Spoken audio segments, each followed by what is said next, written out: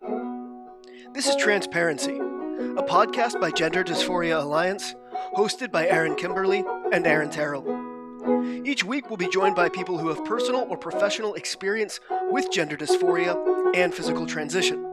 We'll also discuss how our trans experiences relate to the concept of gender identity. Join us for a compassionate yet heterodox approach to the question of trans.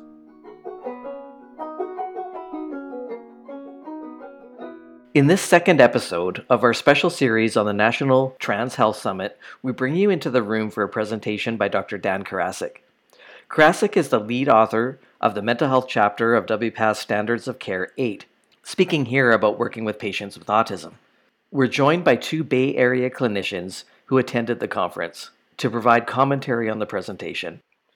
Please note that the first minute or so of the audio recording is hard to hear, but it does improve, so stay with us. And with that, let's dive in.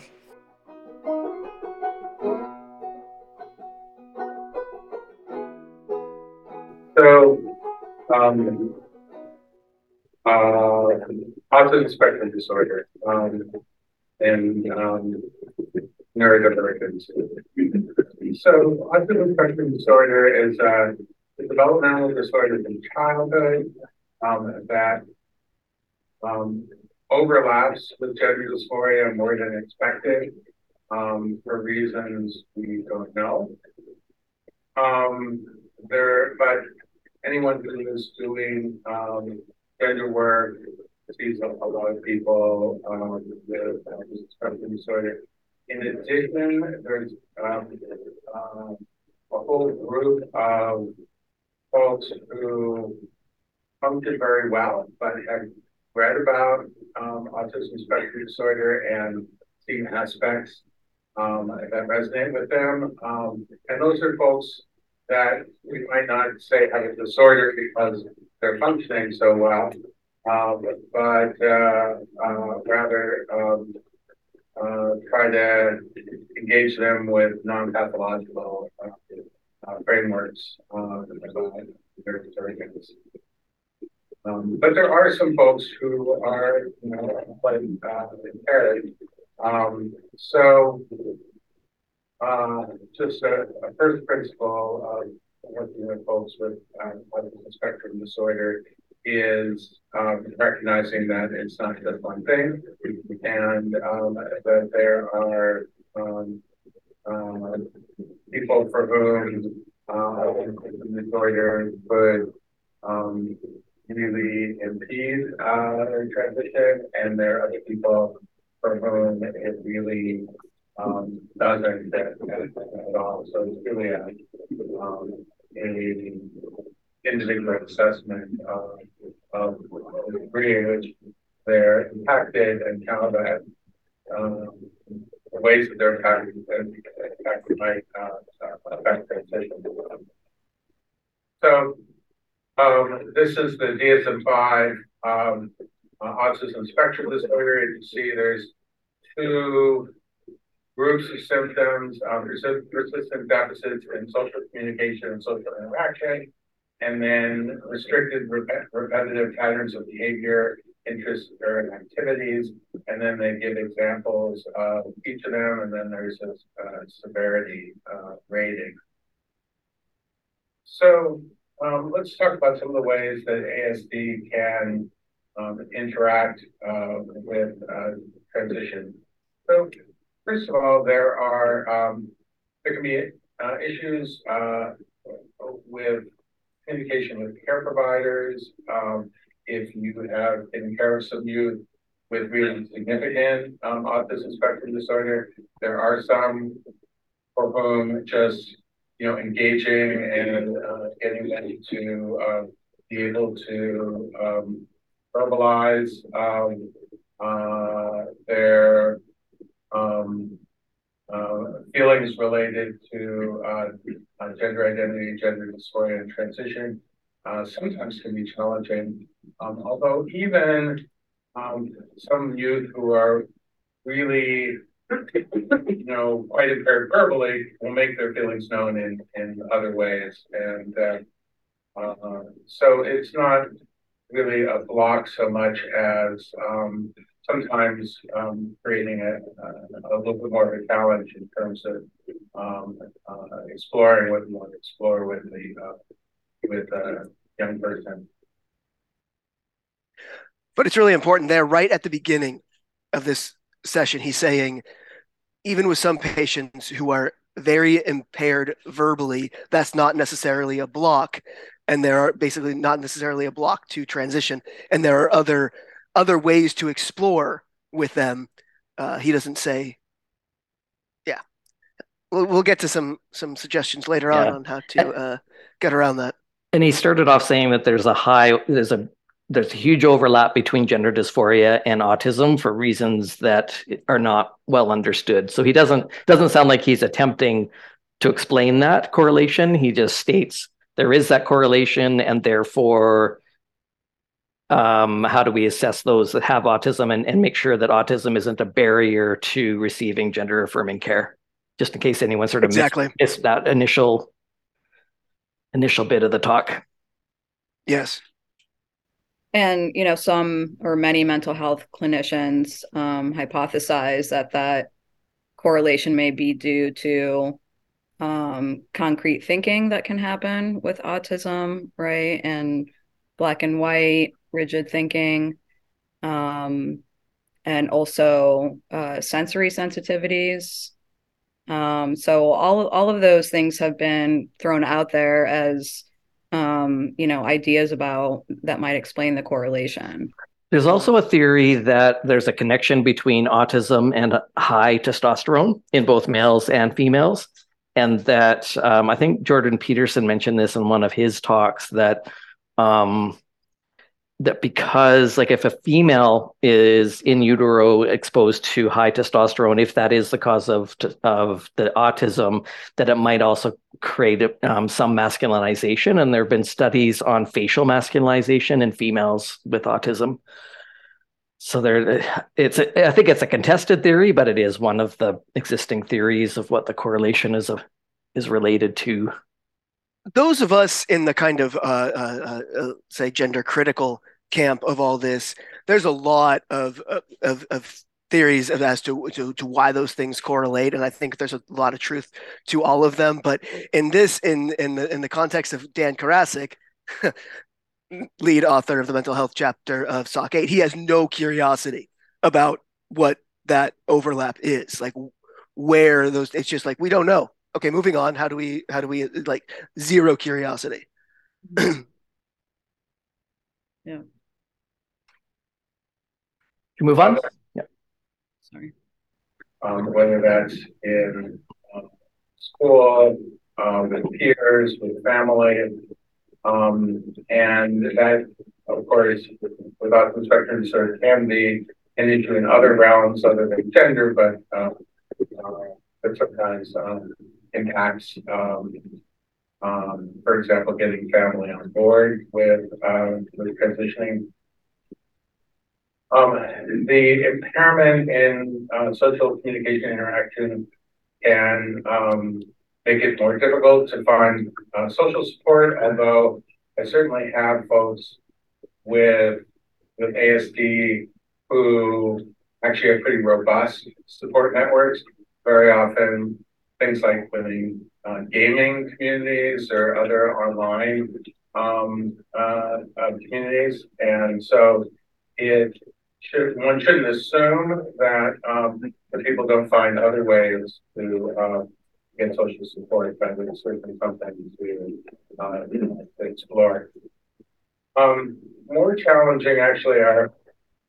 I just want to make sure that people understand that he just said that you might think that they don't have a robust social support network, which is necessary for a successful transition, but not to fear. Most of these people have very online lives, that they have robust social networks in their online gaming community, for example. Just making sure everybody got that's what he said. Yet that would be a red flag in any other area of mental health. If a youth that their only social interaction is online, I would consider that an impairment of some kind. Well, in fact, the U.S. Surgeon General just released a statement, calling attention to the problem of social media in youth and how it affects their mental health.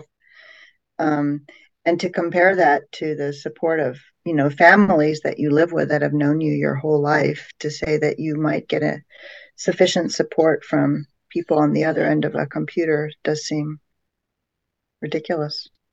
And insufficient support from family. I mean, he said it can be hard to get parents on board, parents of autistic kids, because they might think that the autism may complicate the situation, to say the least. So again, I mean, I think we hear this over and over again. There's this very strong idea about how to get parents on board, right? How to convince them.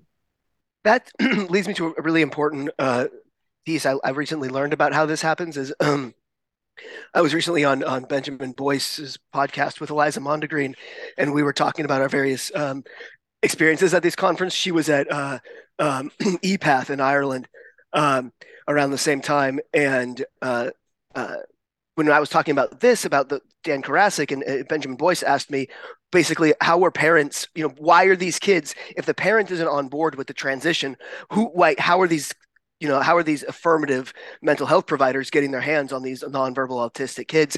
And I actually heard from Jamie Reed. She answered that question, which was that parents were bringing their children, they would see their kids online, like their internet history, and realize that they're in this gender issue thing going on. They find out about it online, and they bring them to the gender specialist, thinking that that's where they're going to get answers and that's where the kid's going to get help. But really, all they get is medicalization, and the parent gets coerced into medicalization. So that was an incredibly, yeah, that I had no idea that's. I was like, yeah, that's a great question. How is this situation even arising? It's because the parents clue in on some level that something gender is going on based on the internet history of their child, take them to the clinic thinking that's the actual expert, an actually informed person, and is going to assess the situation, help the kid figure out what's going on. But no, it's just boom, puberty blockers or cross-sex hormones. Yeah. Mm-hmm.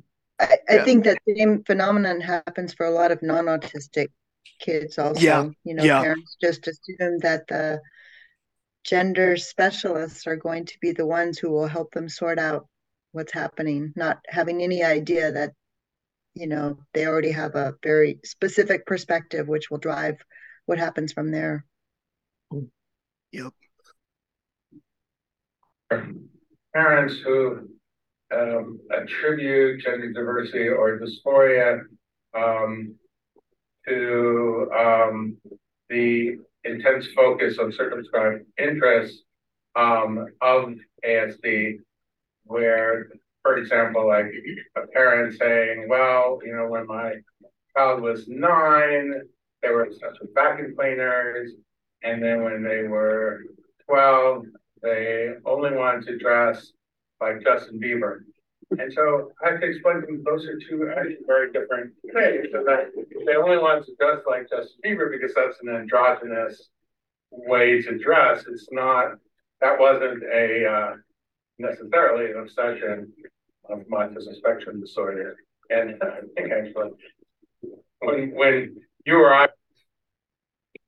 Sorry, the Justin Bieber comment made me laugh, but I just wanted to add to that. Do you know how many lesbians look like Justin Bieber?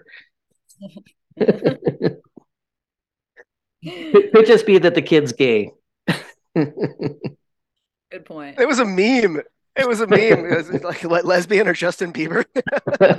Oh man. Okay. Anyway, I just had to throw that in.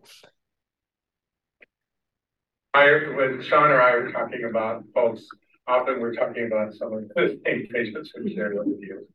But that's actually something that has been very common. Some of the youth with autism spectrum, their parents, or with actually any like co-occurring mental health condition or even physical disability, sometimes the child is even more dependent on parents than an adolescent would be, whether because they have a smaller social network or because they really, for whatever the condition is, they're really relying on the parent for interaction with the outside world sometimes. But it's really kind of astonishing how many times over the years parents have attributed to their trans kid where it's very clear the kid is trans.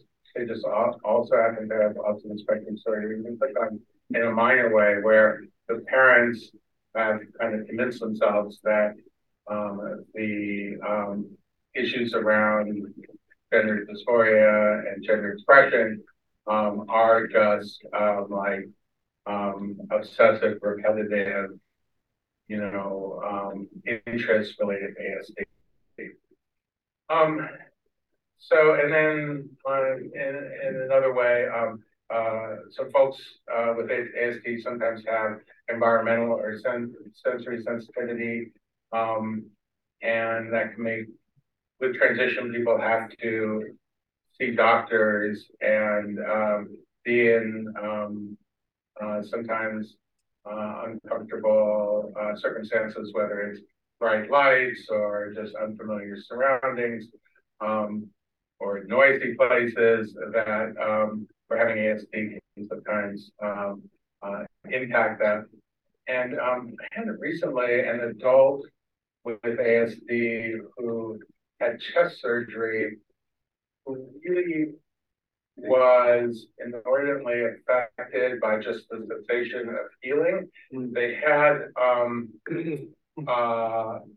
great relief from gender dysphoria having chest surgery, but just all of the different sensory changes in their chest became very, very distracting for them and really disabling, where they couldn't work for a while because they were just so focused on chest sensation.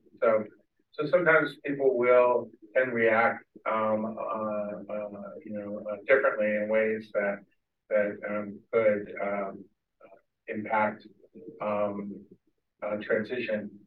That being said, my patients with autism spectrum disorder who need gender-affirming medical and surgical care benefit from it just as much as folks who don't have ASD.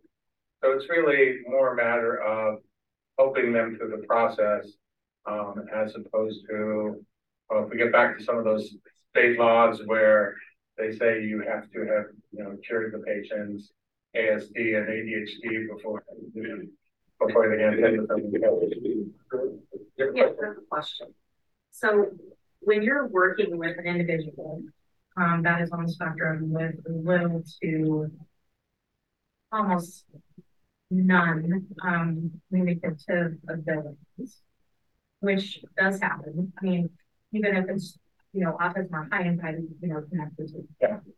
What would be your suggestion on the assessments that we have to complete?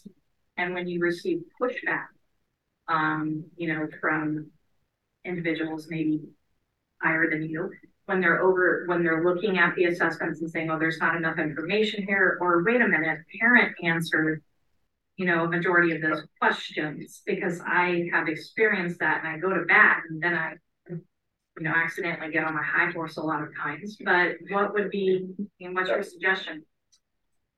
Yeah, I think that could be challenging. I have a patient right now that an adolescent with quite severe autism, who I always see with her mother, even though she's 17 now, trans girl. I didn't do the initial evaluation for this person to start hormones, but I would have imagined it would have been difficult. And I've done some evaluation of this person where and given them some advice to take back to their the team, that the child gender team at another nearby university that that's working with that particular patient. Because I do think that's it's challenging, and it's building rapport and learning how the person communicates. Sometimes it's accepting some degree of communication with the parent because the parent, recognizing the limitations of that, but sometimes, it's necessary because the parent, is with the youth all the time, and can have a better sense of how they're doing it. The particular patient I'm thinking of, um, despite their quite severe autism, is very clearly trans and clearly, benefiting from being on, estradiol, and if anything is, just impatient for more feminization, and wishes they had gotten treated earlier for that reason. Yes. So, there's this, he's talking about how you sometimes very reluctantly have to deal with the parents of, severely autistic kids because of the limitations of their communication abilities. But it's this, you unfortunately, we sometimes have to include the parents, is the attitude. He says it very much like, it's very inconvenient that we often have to deal with parents, when treating, these adolescent or minor patients. But it's even more so the case with these autistic kids, unfortunately, is like how he was saying that. But I can't get beyond that thing where he does this multiple times, but where he's basically like, if anything, she wishes, she got more feminization sooner or faster. It's like, did she tell you that? He just like says what he wants to believe. I don't know. It's just Well, and I mean, there's this, he says she was clearly trans. Again, I mean, this goes back to the fundamental question of what does that mean for a child and adolescent for anyone to be trans, right? As opposed to having gender dysphoria and identifying as trans, right? Yeah. We'll have to have an autism specialist on at some point because I have so many questions, that have just accumulated in my head as we've been doing this podcast for a while. But one of the questions I have is, I know with autistic girls do tend to be more gender nonconforming. I mean, Temple Grandin being a classic example. Do any of you happen to know if gender nonconformity is more common in autism in boys as well? Well, it's not that gender nonconformity is more common in boys. It certainly is with girls. Well, it's there's a facet of autism where just learning social behavior is difficult. So even well before the whole trans explosion, it's well noted that autistic patients or autistic people have trouble with gender, with like performing their sex essentially, which is like something that kind of comes naturally to most people, but with like getting the concepts of kind of like, yeah, so I guess the answer is yes, that the males are gender non-conforming as well, but it's not that. So I think autistic girls often come off as just naturally like tomboys, essentially, like very kind of masculine, more than other girls. But I think the boys, it's not so much that um, they're certainly not feminine in their behavior. That's not. It's not like going in the female direction. It's just I think it's just awkwardness that I think some people can choose to interpret as. Um, Trans. I don't know if you two probably could answer that better than I can, or I could be well off the mark here. Well, I have many autistic patients as a pediatrician, and I would say what I don't know what makes sense to me is that it's not so much that they're gender non-conforming per se, is that the whole thing about autism is this difficulty with social communication. And so it seems to me like this gives you a recipe, right, for how to behave. Like, oh, let me tell you exactly how to do it. And if you're not comfortable with the way of behaving that maybe is traditionally associated with your sex, then here's an alternative for you. And it's very clear cut. And if you follow this, then this is a way toward acceptance. So I don't know that it has to do with gender per se, so much as trying to figure out how to be at home in the world when when that doesn't come naturally to you. I don't know. There's also aspects of autism that this is another thing Jordan Peterson mentioned in one of his videos, that there are aspects of autism that do tend to be more male typical, like, for example, being more preoccupied with objects and things rather than people. So I think that might be more, even though that would be true for both males and females, it probably wouldn't be as noticeable in males if we expect them to be more object oriented and working with their hands and less social. Mm-hmm. Yes, that's very true. Socialization of females to kind of take care of others, right? Be kind, think about the other person's feelings. Those are all things that require capacities that are limited in people with autism. Even with the classic childhood onset gender dysphoria, so not speaking at all about the ROGD phenomenon, but the classic type of gender dysphoria where it starts at age 3 onward. There is, I can't remember off the top of my head which studies this came out of, but in one of I can't remember if it was Zucker or one of Blanchard's, but it was a persistent study looking at who is more likely to persist or desist from the childhood gender dysphoria, and autism and low socioeconomic status were two of the, of course, there's no solid predictor of persistence, but it said those with autism were more likely to persist, probably because of that very rigid, concrete thinking that once they kind of settled on this, that because of the lack of psychological flexibility, they were probably less likely to work their way out of the gender dysphoria. That makes sense. Should we carry on?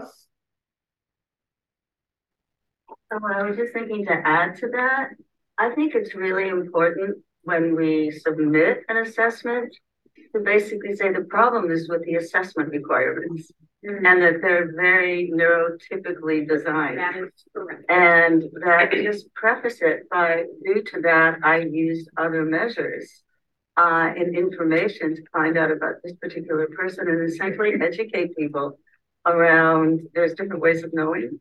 And if we use the standard template, we're not going to find out. We may have to depend on parents. We may have to depend on drawings. But we can't just say, well, until you can be verbal and answer the questions as we have in this assessment packet, we can't clear you. That's really discriminatory. Hear that information? Consider it an education opportunity, maybe for those above us that don't understand ASD as well as, some clinicians do. Because even though there was obvious communication in some of the assessments that I did, I still got pushback because there was not enough coming from the person themselves and instead from the parent. So it's very, very frustrating because you're correct. It's very, very neurotypical and it drives me crazy. And I'm hoping that in the future we can change that. Well, it's interesting you mentioned drawing, because this particular patient is able to draw her feelings better than to speak them. And so sometimes that can be, and enjoys drawing much more than enjoys speaking typically. Yeah. And so I think that's a good point to bring up that there. Can I tell a really sad story? Sure. This is a really sad story. This was a child. But you have to leave it with like a little. You help me out of this one. So this was a child who came to our clinic at UCSF at age 8, had no language, had been diagnosed as very autistic at age 2. And the only time this child spoke in the initial session was when the parents and the grandmother who came together would say, and when she was little, and this not she, he, that was the only sentence.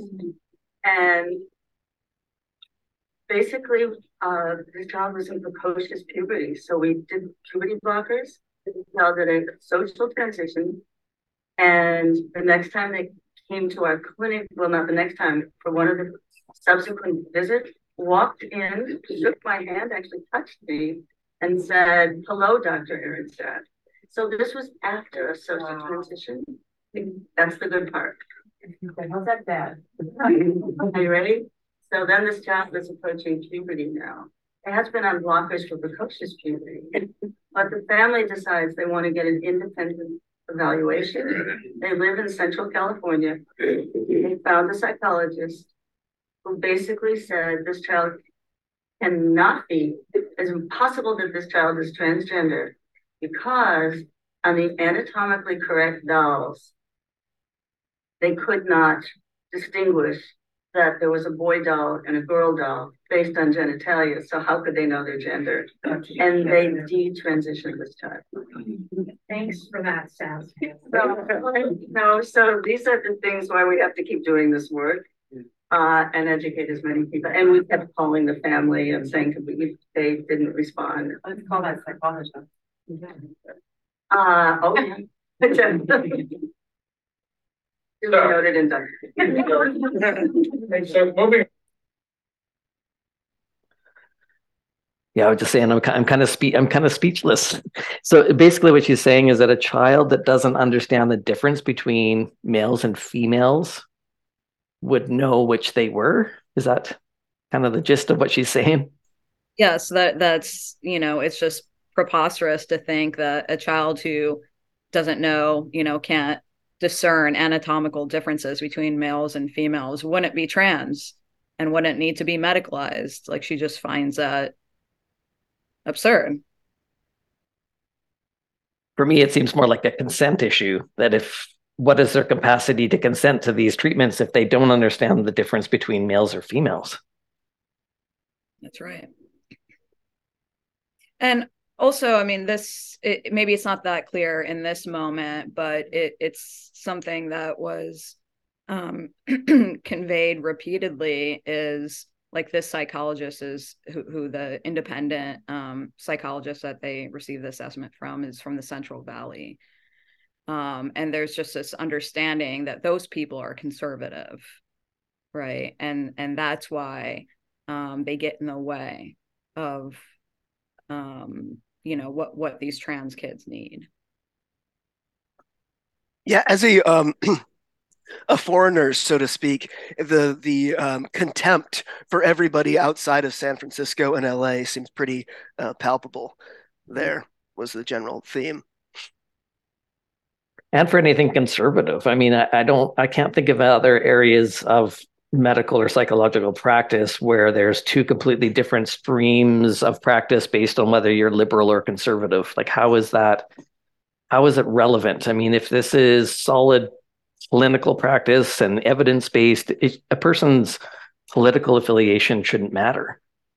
But it's something I've seen over and over and over again with, these queer-based trans circles, because the queer ideology is so liberal that they don't make room for anyone that isn't far left. Mm-hmm. I also found it curious that when they tried to follow up with this family, they didn't hear back. And it seems like Dr. Aronsoft was making certain assumptions about what that meant, but I don't know why you would make that assumption. I mean, maybe that worked out well for the kid to keep their original sex, and they didn't feel the need to talk anymore with the UCSF gender clinic. So it would actually be quite interesting to know what happened to that. Yeah. All right. I mean, she prefaced it by saying it's a sad story. Right, right. The one that got away. Yeah. Yeah, I mean, had she followed up with, they detransition the child and then the child's mental health decompensated. I mean, that might have completed that loop to why it was a sad story. But yeah, right. Like without knowing what is the outcome of that child, maybe they're perfectly happy. Right. It's not a sad story unless they were suffering as a result of that decision. Right. And I think detransitioned is too strong of a word there. I mean, she was on puberty blockers because of precocious puberty. And then, the social transition, we don't know what that included, but I mean, there's different ways people mean different things by desisting, detransitioning. Mm-hmm. But I think she puts it in terms that are too strong, right? That they detransitioned the kid. Yeah. Whereas really they just chose not to proceed with more medical interventions. Right. Yeah. Yeah, that's a or good point. medical interventions specifically, that are related to gender identity. Mm-hmm. Right? She was only on puberty blockers for precocious puberty, which is an entirely different thing. Yeah. All right. Gone. Because there was no side to that story. Except for maybe Tom and I have had a mutual client patient who years later was able to transition on her own. So, but yours, we don't know. Maybe there was happy ending. We just don't know it. Okay, so let's talk about depression, anxiety, and anxiety with transition. So these are very common things, depression, anxiety among cisgender as well as trans people, among adolescents. But trans people have this additional life challenge related to transition and depression and anxiety often can get in the way. Depression impairs not only energy and motivation, but also optimism, the idea that things can change for the better. And anxiety can really be obstructing in all kinds of ways for people seeking help or seeking care. So just to add quickly, so depression and anxiety can get in the way. And obviously he means of medical intervention. He doesn't mean get in the way of working through what the underlying causes are of identifying as trans or of gender dysphoria. Right. It's only, again, the model is that transitioning is the way to go. Medical intervention is what you're supposed to do, or what they need. And these other things, depression, anxiety, can get in the way of that. It's a very good point that the whole construct seems to that it's not about resolving the patient's mental turmoil or anything about resolving something internally for the patient. It's just everything. The solution is always pharmaceuticals and surgery. And in addition, people are anxious and depressed. There's often a social anxiety component. There are greater barriers for obtaining the necessary social support that youth need in particular, but that older folks as well who are anxious and depressed need the support of a large community that can be hard to put together when you're feeling anxious or depressed. However, there are many studies that show benefit from transition, less depression, less anxiety, less suicidality and self-harm. And so it's important, for us to help support people, whether with psychotherapy or medications, to be able to get to that point if they are if they need to transition, if they need medical intervention to be able to get to that point and do that, if they need to socially transition, if they're able. This is just one of many papers. This was from looking at hundreds of patients from Pfizer, both in Northern and Southern California and Georgia.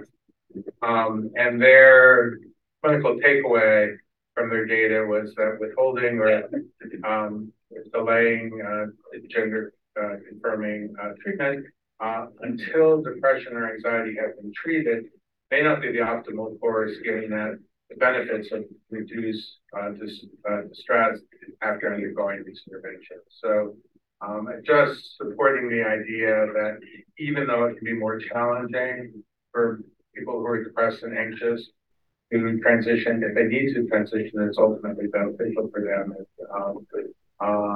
And they can use the kind of support to get there.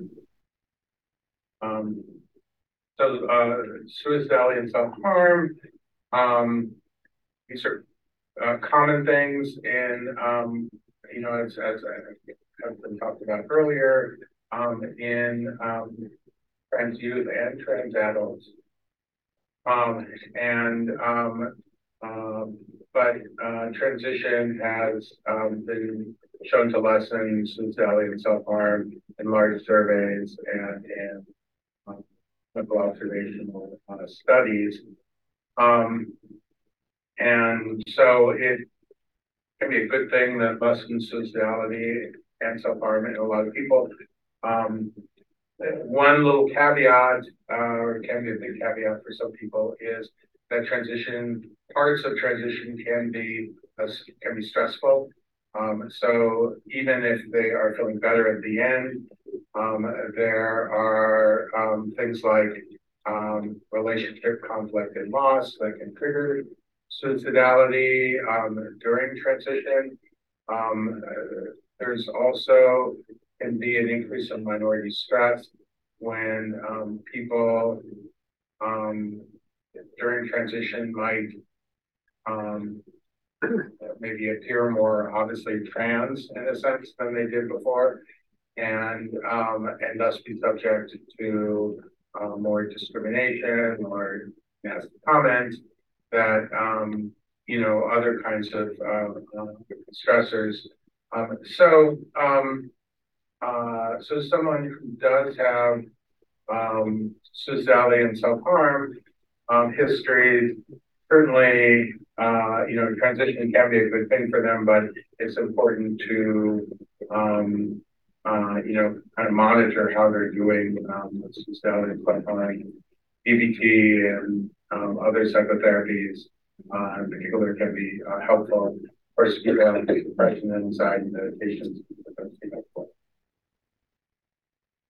So he's constantly separating any sort of psychic complexity or suffering, anxiety, depression, from gender dysphoria and from trans identity, as if they're, discrete entities or something. There's no sense of trying to understand how all of these things might be connected. So it's always, basically, how do we get the parents out of the way? How do we get the depression out of the way? How do we get the anxiety out of the way? How do we get the autism out of the way in order to provide these life-saving measures? And I don't know what specific studies he's referring to here, but we do know from the systematic evidence reviews that these studies are of low and very low quality. So we can't rely on these studies that he's citing to basically advance his agenda. And he also, there's never anything going on in the individual's life that could contribute to the trans identity or the request for transition or anything like that. There's nothing it's never about anything, about the intricacies of this person's life. But then if they transition and the self-harm suicidality behaviors come back, it's because of something about in their life that's gone wrong, right? A relationship breakdown, or now they're undergoing minority stress due to their transness, right? It's never about being trans, like you're saying. So like it's a discrete, these discrete entities. But yeah, how he frames that is basically there's this loophole, right? That where if the mental health goes downhill after transition, it's because of the intricacies of this person's life completely removed from transition. It seems related to what I've heard from a lot of detransitioners, that the pathway to the original transition was minimal assessment, but the moment they want to reverse their transition because they feel they've made a mistake, now suddenly they have to go through a whole bunch of assessments and jump through a bunch of hoops. It's sort of an assumption that, well, no, you are trans, so if you regret it, there must be something else going on, that you didn't actually make a mistake, that it must be minority stress, or right. So it's just that contradiction. One of the reasons why I'm so opposed to the T being in the LGB, because how this is all facilitated is because trans is just like being gay. So you can be gay and, like that doesn't change, if you're, how depressed you are, or how anxious you are, or how, autistic you are, it's like that's your sexual orientation is going to be static through all the roller coasters of life, right? And so that's how they manage to tack on to pretend that trans is also discrete from all of these from all the ups and downs of life, is because of just that gay association that's completely false. Well, it's the ROGD that complicates that. I mean, I think it made more sense for the T to be part of LGBT when it was a bunch of lesbians and gay men that were transitioning. And then with autogynephilia, I mean, you could argue that is a sexuality, but it's because they've completely divorced gender dysphoria. I mean, talking about the two classic types, divorcing gender dysphoria from sexual orientation, but then still force teaming it with LGBT, or LGB, which is a sexual orientation. But ROGD, I don't think has anything to do with sexuality. So no, it doesn't. It doesn't. And they would never acknowledge why the T was included in the first place, though. That's the kicker, right? So you and I firmly believe that there is definitely a sexuality component to gender dysphoria of all original types in my estimation. But the actual people who are advocating this transition for all would, and the T inclusion still, would absolutely never accept that. That's where it's so ridiculous that they continue to or why it's all completely, helpful propaganda, essentially, helpful and inconvenient. They dodge it all very well. You said that ROGD has nothing to do with sexuality. Most of the time, I don't think it does. Not in the same way. I mean, I think there are probably some cases of just straight up internalized homophobia that happens, but I think ROGD has become so much more of a social phenomenon than rooted in sexuality. If anything, I think a lot of the ROGD girls are actually fleeing sexuality. It's like stunting development, essentially. It's avoiding the sexualization of females in a lot of ways, I think. And the drive to fit into a social group, and I think there's a lot of different motivations behind ROGD, but I don't think it's an organically occurring phenomenon out of sexual orientation in the same way that both autogynephilia and some homosexual transsexuals is. I see. Yeah, I think, I mean, we don't have hard data on this, but I do think, at least for for some ROGD kids, there is, that sexuality is a component. But I think you're making a distinction between, you said something more organic and something social. So it can be internalized homophobia, or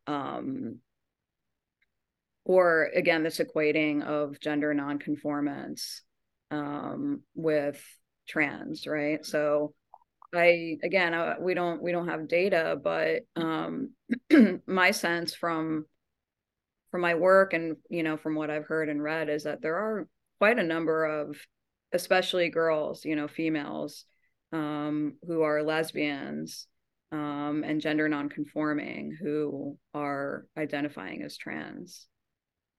When you when you say that there is a sexuality component to ROGD, I think that's the first I've. But what is that? What you mean? Just by the lesbians who are swept up in it? Yeah, I mean, Okay. I think gay boys too, but I think that might be more the case with lesbians.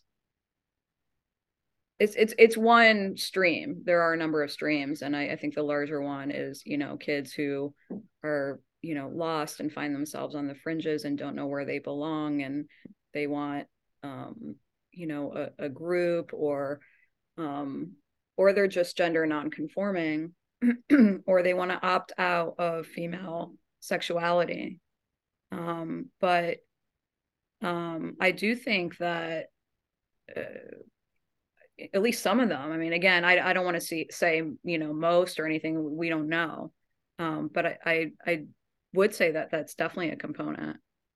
One thing that I found out when I've been like so deep dived into this is so I don't know what the situation is like in the in the therapy room, but online it's very clear that you tell the practitioner you're seeing, that the girls, you tell them that you're a lesbian. That's one of the coaching that's explained online, is because then you're more likely to be believed to be truly trans. But in the actual like in the forums and whatnot, and I spend a lot of time like just kind of learning the culture and whatnot, and the on a granular level, it seems far and away that they're like trying to be queer in some way, and it validity that like I don't know, it's so much about the philosophy and the culture and being part of some sort of movement and whatnot. It seems like actual bodies and actual sexual orientation are just so completely divorced from what the younger people getting into this are the females. Definitely, I'm talking when I'm talking about ROGD, I'm going to be always talking about females. I'm not sure if it's really a component for the boys, but it's so much about it's the culture and the queer rainbow movement. It's like it seems like the sexuality is just is a card you play in order to pass cis normative tests. Is like how it's understood inside the community. Mm-hmm. That's why I mean, yeah, sure, I think certainly all the whole disappearing butch thing is absolutely a real phenomenon, but I think when we're talking about the teenagers, I don't even, I'm curious how many of them actually know what their actual sexual orientation is. I just, it's so completely divorced from what I Yeah. Well, what I've seen with some ROGD girls is that they identify as gay men, right?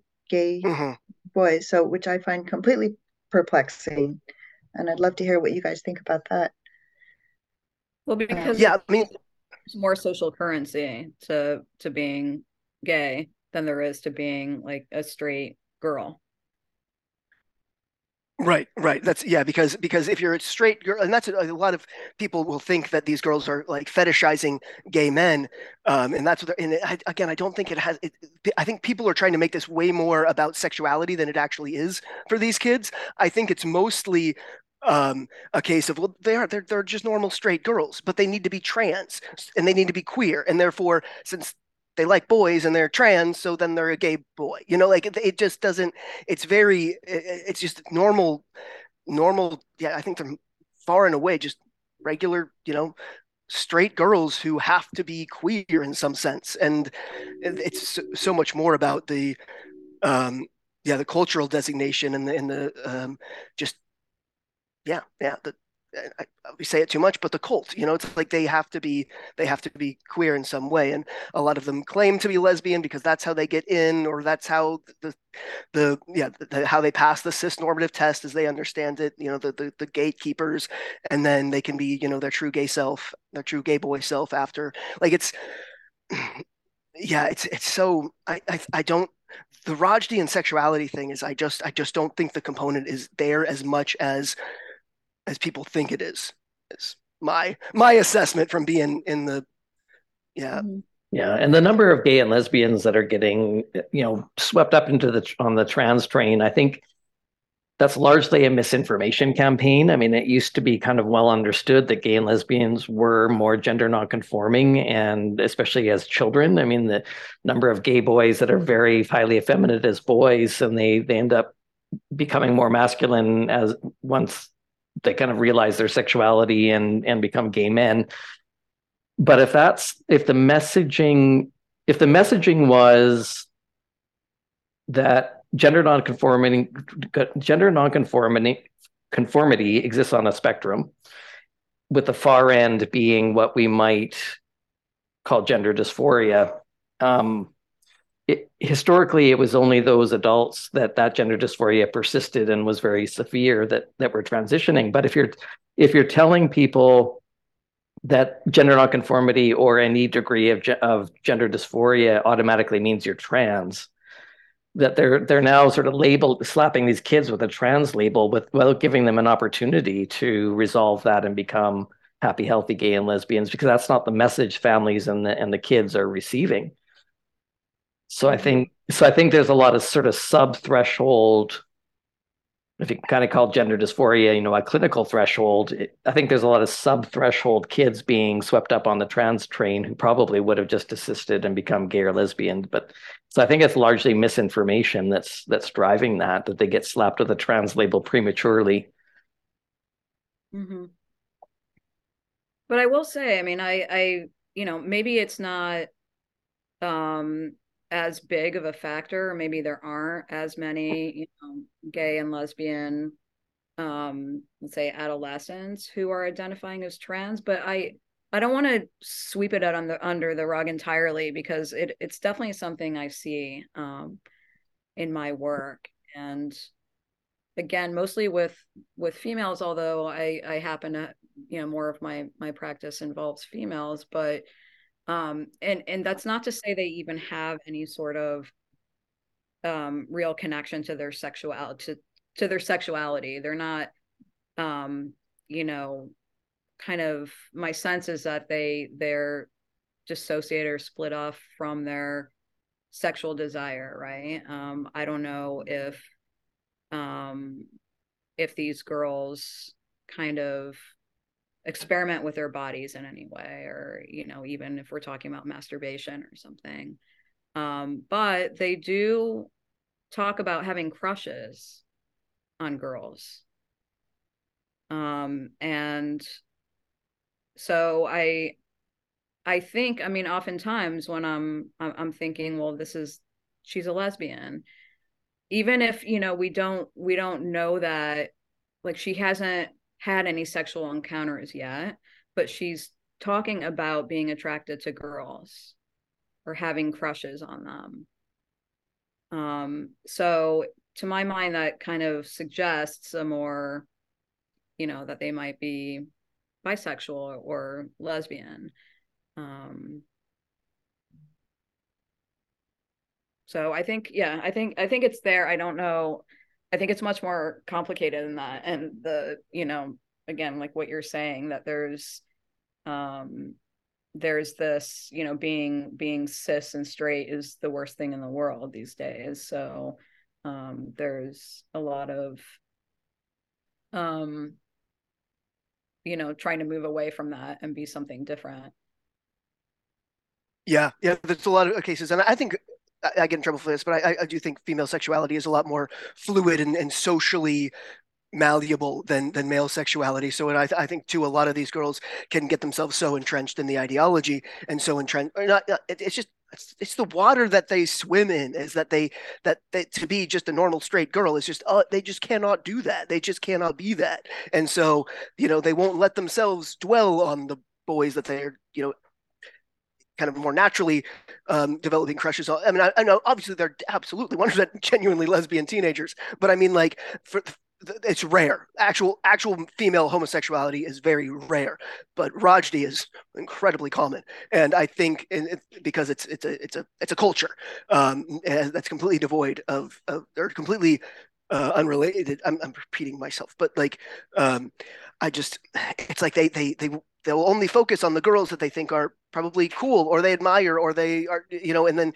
it's funneled into a crush when, and again, it could genuinely be a crush, but it could also just be like who they need to be focusing their budding attentions on. I don't know. It's all so, it's just so constructed and so forced and so about, yeah. Well, and crushes are sometimes more about we want to be like that person rather than we want that person. Yeah. Right. Yeah. And next, I wanted to talk about the mental health chapter in SOC 8. So that chapter is specifically related to people with significant mental illness or substance use who are also transitioning. So it has some broader implications than that. But in that regard, we had already decided, I think probably many of us kind of felt shortly after Transgender 7 came out that the relatively well-controlled and well-controlled descriptors were not really the best ones. This came up in Transgender 7, but the European gender clinics use this idea of well-controlled and relatively well-controlled just get a referral to the clinic from kind of general care, and we really couldn't get consensus with SOC7 to change with that, but we were able to do that for SOC 8, including some of the same leaders of European gender centers.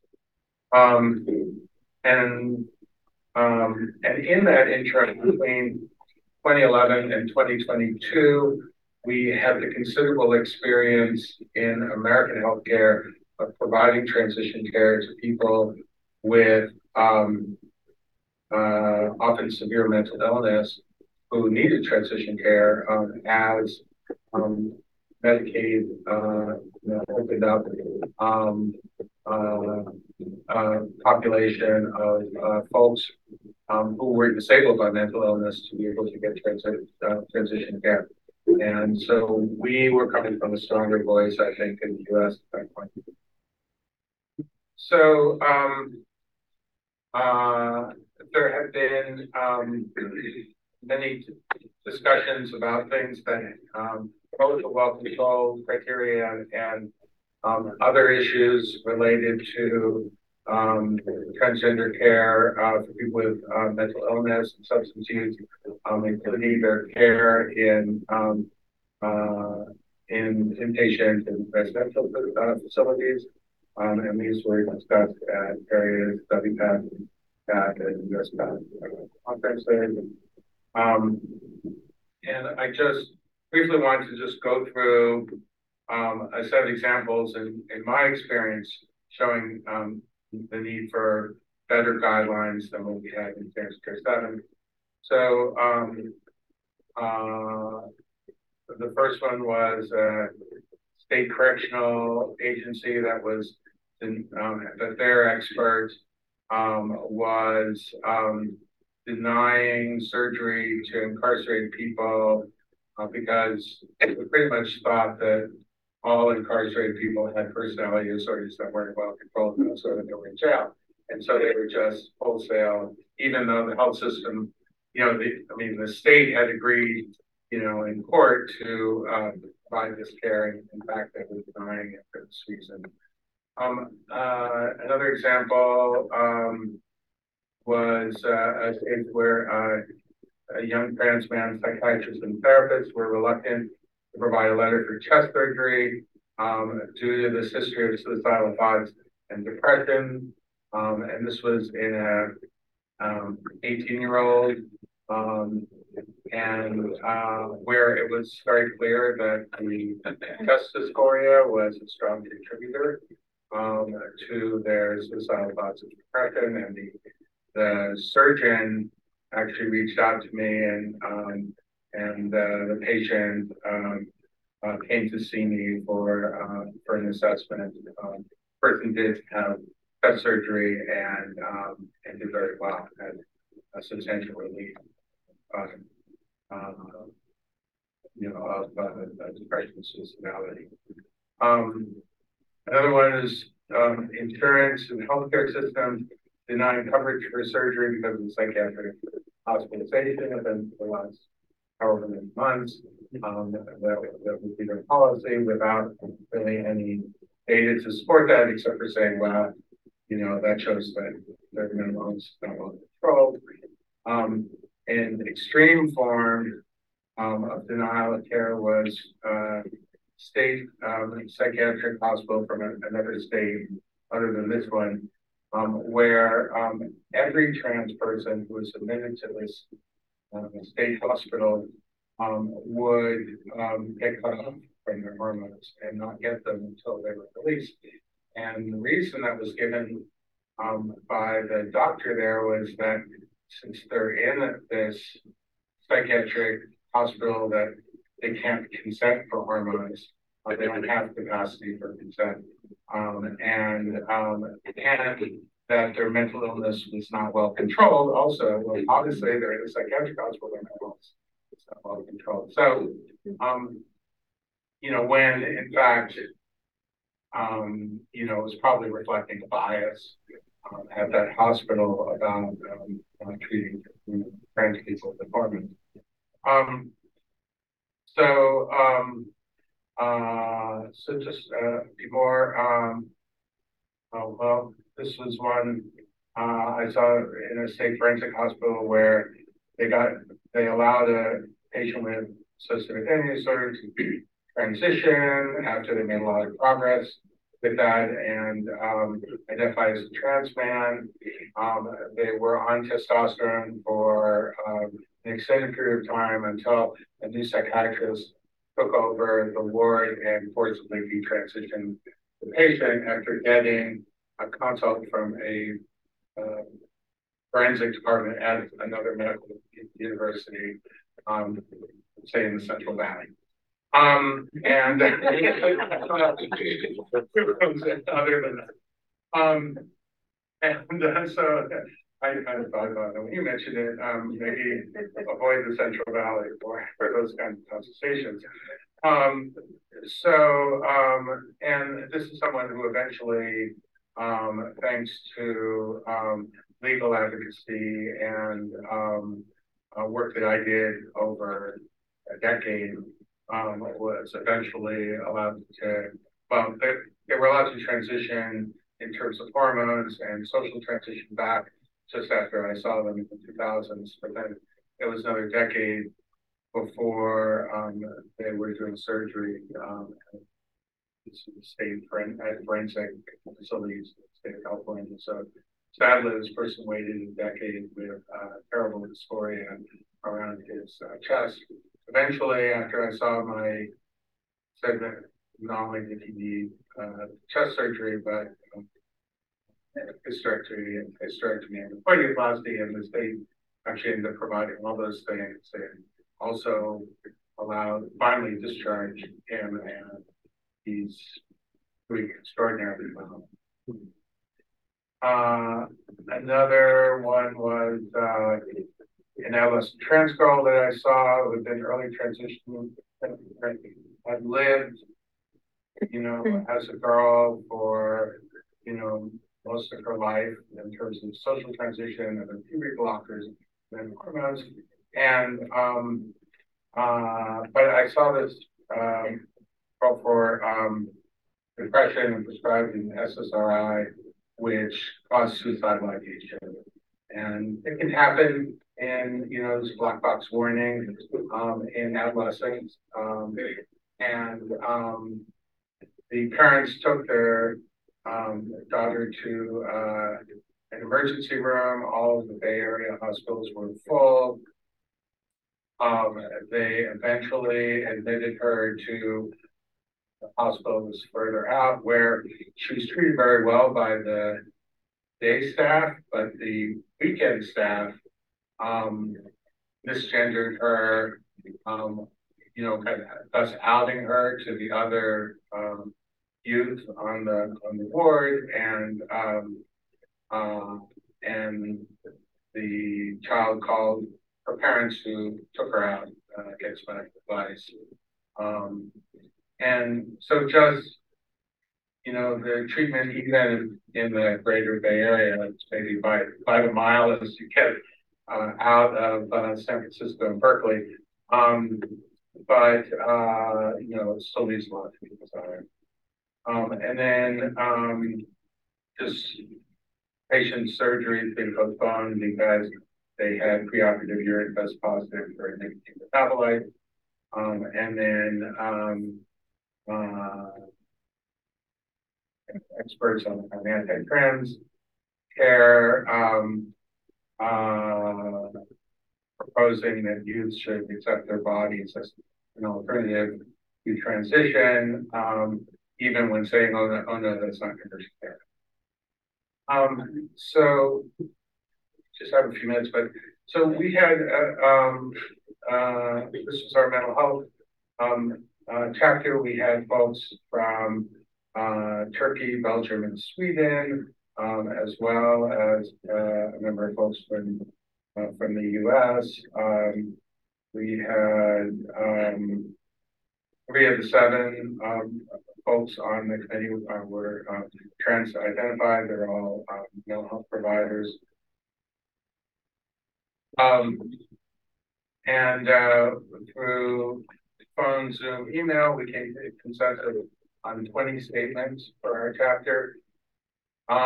The editors of SSC provided feedback. They cut our number of statements in half because some of them, they said, were just basically good practice. And I think they were just basically trying to keep SOC8 from being War and Peace.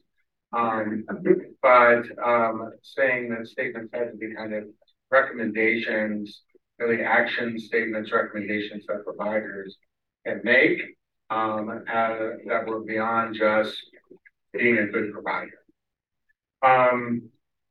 Our 10 statements went to this Delphi process where you had to get 75% approval. And if you didn't, it would write in feedback, and if you didn't get 75%, it could be the statement could be revised and submitted for another round of Delphi. This is that kind of large consensus building process.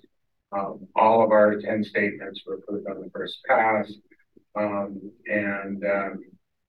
So there was a release of the SSC8 draft, and there was an opportunity for people in each chapter to communicate with other chapters about discrepancies and trying to make all of the chapters consistent through response to public comments, final editing, and final results. So just briefly, and you can read these, but the first one was that that conditions that interfere with capacity consent have to be addressed. Of course, people have to be able to consent to care. Importantly, rather than conditions being having to be well controlled, that there's simply an assessment of mental health symptoms that can interfere with the capacity to participate in perioperative care, and making a care plan essentially to be able to assist the patient with mental illness to be able to get through care. So as long as they have capacity to consent, it's more of a process of working with a mentally ill patient towards best outcome, as opposed to mental illness being blocked. And then that mental health symptoms or he's I'm not sure if he's basically just he's going through what it currently says in the mental health chapter of SOC 8, like what they ultimately decided on, right? Which was like just to evaluate for the capacity to consent. And Aaron, I know when you were doing the assessments back before you left that clinic, all you were allowed to do was to assess for the capacity to consent. There's nothing else to be assessed there. But even since SOC 8 was written at this conference, we saw a shift. Diane Aronsaf just said it earlier in the session that, basically ability to consent, to verbally consent it's this, to assess for that is discriminatory. So they've already moved beyond what they published, 6 months ago? I don't know what they consider criteria for, the capacity to consent. They're saying, people with intellectual disabilities have the capacity to consent, right? People, severely autistic, nonverbal people have the capacity to consent. Children have the capacity to consent. Aronsaf said, never say a schizophrenic person can't also be trans. Like, on what basis does someone not have the capacity to consent? Yeah. I didn't read the mental health chapter of SOC 8 very thoroughly. I kind of want to now because I wonder if it may have been a bit more liberal, let's say, than I had initially suspected. I think it's based on the principle of like comparing it to being gay, that right. that if you're gay, then why can't you be gay and have schizophrenia, or gay and have cognitive disabilities? And so because that's how they're thinking about it and framing it, they're looking for any excuse possible. Why can't you be trans and have schizophrenia? So so in their mind, they don't want to see any of those things as a barrier. But you're right. I mean, it really calls into question what is the capacity to consent then. And, if capacity to consent implies that we know what we're consenting to, and given the lack of evidence, there's no informed consent. You have to be informed. We don't have that data, right, to be able to make an informed decision. Yeah, it calls into question both the both two sentences in that, or both two words in that phrase. Yeah, informed and consent. Neither of those two are existing here. And especially since what we're arguing isn't, the capacity to consent assessment isn't about their identity. I mean, people don't need my permission to identify with whatever they want, but the capacity to consent is about these irreversible medical interventions. But they're just pretending otherwise. They're pretending it's about the identity. Yeah. As if you can't be trans-identified unless you have these medical interventions. Mm-hmm. Well, I don't think they see it as an identity. Like you're saying, I mean, they see it like sexual orientation, right? Something you're born with, or just some sort of inherent, innate thing.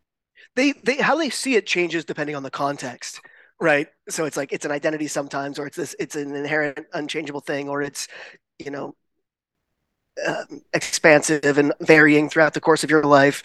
But the identity can be separate, right? Like, remember Sean Giametti, who is a trans man, right? Who said that he identifies as a gay man and is married to a woman who identifies as a lesbian.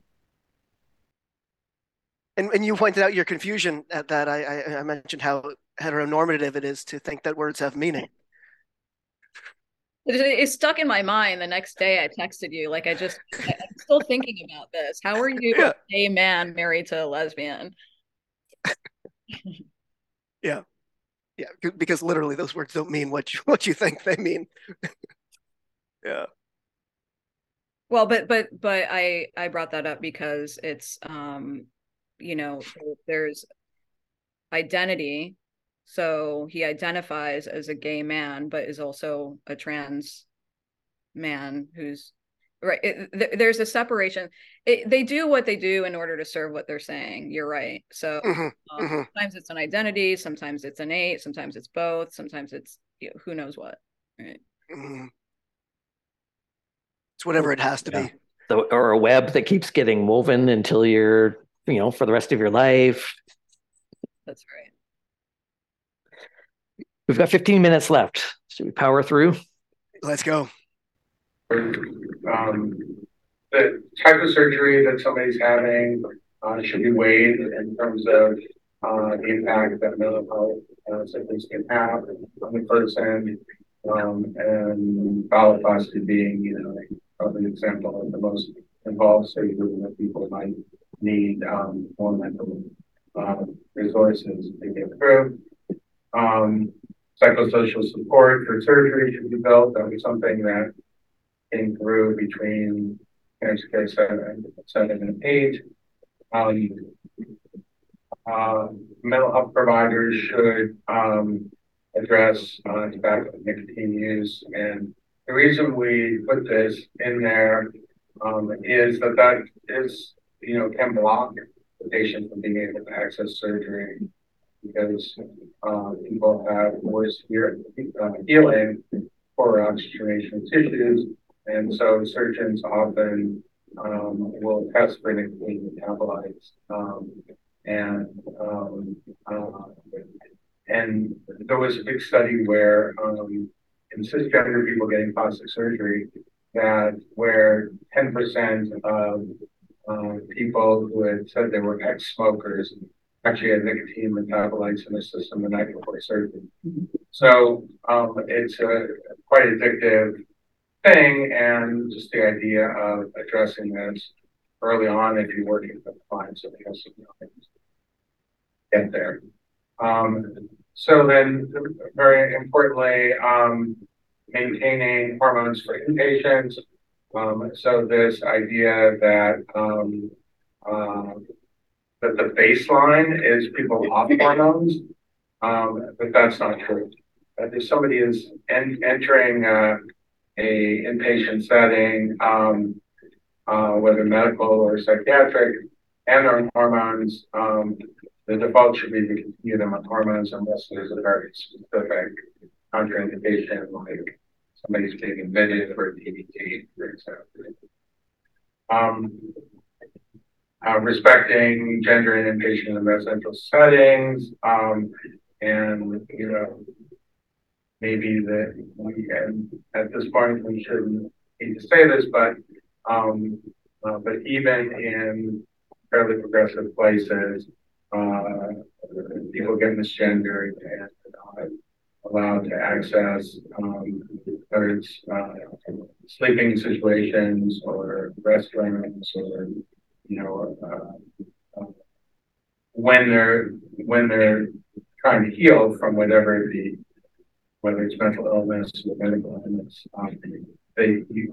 you don't need that extra stress, as well as potential rupture with rapport with the caregivers. And we know that there are dangers for not recognizing patients. Social support is, the mental health professionals should, part of therapy, be working with patients on building a support network. People, though, should not be required to have psychotherapy before accessing psychotherapy care. There's only a requirement for an assessment, and that can be done by a care provider or mental health professional. There's no psychotherapy requirement to access care, and there are people who don't like psychotherapy or benefit from it. And then we repeated our statement from Transgender 7 in opposition to conversion there. So I think those are just the cases again. We are just about out of time, but we maybe could take a question or two. Yes. So I work at a tribal hospital, and this is making me think. When I'm on call, if I have a patient who is taking extended therapy, that should be part of the criteria I use when I'm calling hospitals for beds. That I should be asking if they, because most of the hospitals I refer to are in Arizona for psychiatric hospitalization. So should that be one of the questions I'm asking? So are you on the phone and communicating with that person? So I think I would say, you know, when you're talking about medications they're on, you know, that they're on, you know, listing the hormones or other medicines that they're on and saying that that is, you know, part of their treatment plan and just trying to make sure that that's not going to be disrupted. Yeah, and then if they won't take my word for it, I'll get the ER doc to also do that. Yeah. And then maybe do I send over the guidelines too and say, FYI? Because you need that, them to take that bed, and they're saying they're going to stop the person's hormones and you can't find another place for them, then I certainly would send a copy of the guidelines to reinforce your position. Because unfortunately, the people who most need to have, you know, read the standards of care are the people who never read the standards of care. Okay, I think we'll finish, and the last session I think is back in the big room.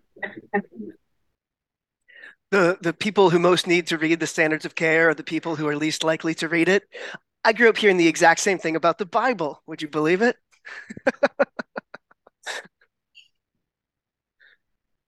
So he forgot to include the part about, you know, the new part about the eunuch identity. Wonder why. Well, he was only covering the mental health chapter, right? Okay. Giving a bit of a doubt. All right.